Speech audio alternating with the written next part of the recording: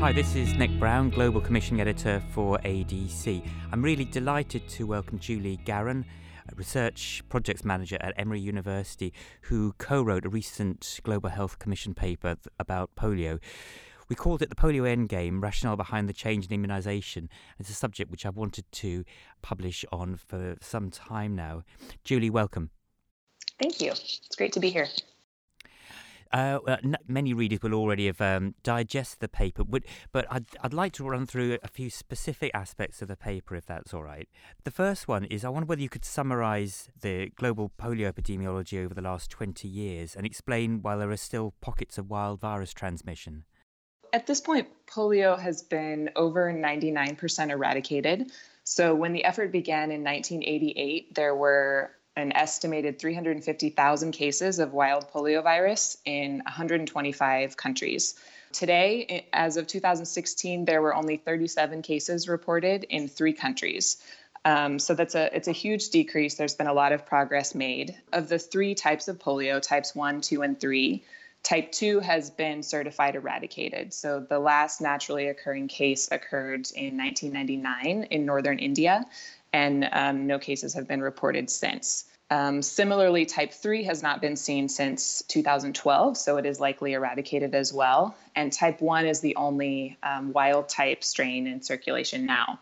So that virus has been seen in Afghanistan, Pakistan, and Nigeria. Those are the only 3 endemic countries that currently exist, so they are the ones that have not been able to interrupt transmission completely. And as you can imagine, there are a lot of challenges in those countries, the biggest being insecurity and inaccessibility. So really, a lot of these children just aren't able to be reached by the vaccinators. So the virus continues to circulate in those areas. In some places, there's been violence against health workers. There's also been vaccine refusal in some places in Nigeria, which has caused some pretty big setbacks there. That being said, there's been a lot of innovative strategies used in those areas. Nigeria used some GPS tracking to monitor where the vaccinators were going, and they were able to identify some pockets of villages that were being missed repeatedly. So they've made a lot of progress in that regard. Similarly, the vaccinating teams and the public health programs have been working with the military to try to access these areas, as well as the community leaders and religious leaders to try to reach those missed children. That's really interesting. So before too long, one would hope that those small pockets will also be eradicated. So which vaccines have been used up until now? What are they being superseded by? Right. So there's 2 vaccines against polio. There's the oral polio vaccine, or OPV, and the inactivated polio vaccine, or IPV. So OPV has really been much to thank for the progress made so far, especially in developing countries. There's various formulations of this vaccine. There's the trivalent, or TOPV, which protects against all 3 types of wild poliovirus. There's bivalent, which protects against 2 types, and monovalent, which protects against one of the 3. So the advantages of this vaccine are it's very inexpensive. It's administered by drops, so anyone can give the vaccine. It doesn't have to be a trained health worker, a nurse. It can be a volunteer, and they're able to travel on foot and go to very hard to reach places to ensure that children are vaccinated. The other advantage is that it can protect populations in addition to the individuals vaccinated. So it's able to induce intestinal immunity and interrupt transmission, which has made it very successful in these developing countries, which have a lot of challenges with sanitation. A few disadvantages with OPV: the live virus, when it replicates in the intestine of the recipient, can mutate to a form that's similar to the wild type. So in very rare cases, it can cause paralysis. And this happens in one of 2 ways.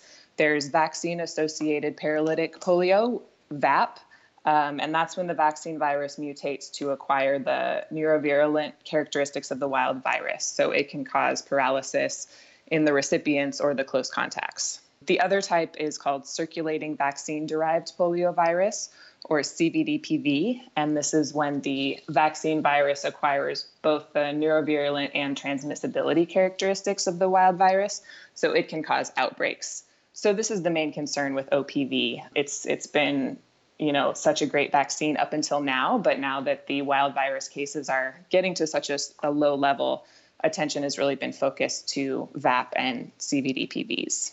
IPV, on the other hand, has been used mostly in industrialized countries. It protects against all three types of the virus, and it does not cause VAP or CVD-PVs, and provides good protection to the individuals who are vaccinated.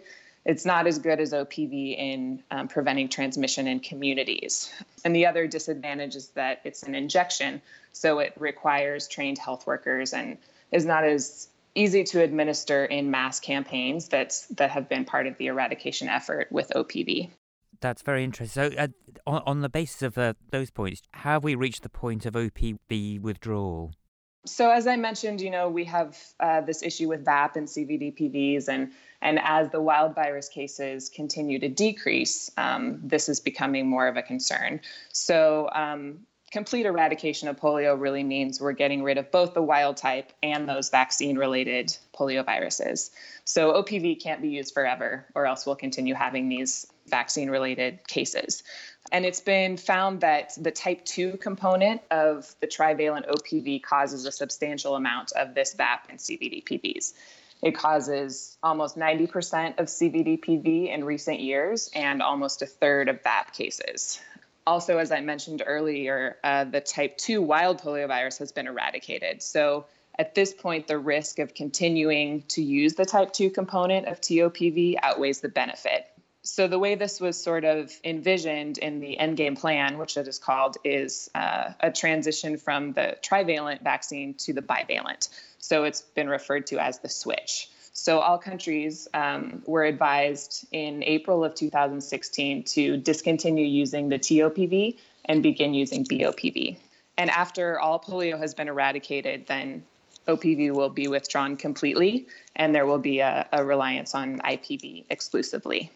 That certainly makes sense. Are there any potential immunological risks with the IPV? Well, most of the risks come from the switch itself. There's the risk of a CVD-PV emergence if a vaccine virus from an area that's continuing to use the TOPV gets into an area that has already stopped using it. So immunity will be lower in that area, and there's a higher likelihood that the virus mutates and a CVD-PV can emerge. So this has been the main risk with a switch, and is most likely in the first 6 to 12 months after the switch takes place. So the ways that this was planned to sort of reduce those risks as much as possible was to synchronize the switch. The switch was planned in 2 weeks in April of 2016 globally. So all OPV-using countries were to complete this undertaking. That would minimize the amount of time that a virus could get from one area to another. It was also done in April because this is the low season of poliovirus transmission. That also helped to reduce the risk. IPV is also being introduced during this time, and this provides some level of immunity to type 2, and if there are any outbreaks, it will help with a response. So that's another thing that's currently being done. There's also a stockpile of monovalent OPV type 2. So if there are any outbreaks that come about, that response is ready to go. And the phases of the switch, describe the time period. What were the phases which took place? Sure. So as you can imagine, this is a pretty big undertaking to think of all these countries doing this in a 2-week time. So over a year of planning took place at the global level, the regional level, the country level to kind of figure out what was needed, how to do this, ensure that everyone's aware of the steps involved. So at the global level, this was kind of broken down into 4 phases for the guidance for countries. So those phases are plan, prepare, implement, and validate. The first step for each country was to get together a coordination body that could manage this switch. This involved taking inventories of the vaccine, forecasting what they may need. Since they were to stop using TOPV at one time, it was important to plan so that you're limiting any excess of vaccine that you're going to have to destroy after the switch, and you're also avoid any stockouts that may happen before the switch. At the same time, BOPV had to be ready to go so that children weren't missed during that time, so that there wasn't any time where kids were not receiving any vaccine at all. So that was the first step. The second step, prepare, had to deal a lot with the logistics. So vaccine had to be transported all over the country from the global level down to the health facilities where the vaccinations were being given. There needed to be a plan for how to dispose of the excess vaccine. So there were several ways that countries could do this. They could incinerate the vaccine. They could boil it, encapsulate in the vials in cement so that no one could get to it. The main goal was to ensure that it was disposed and could not become a risk in the future.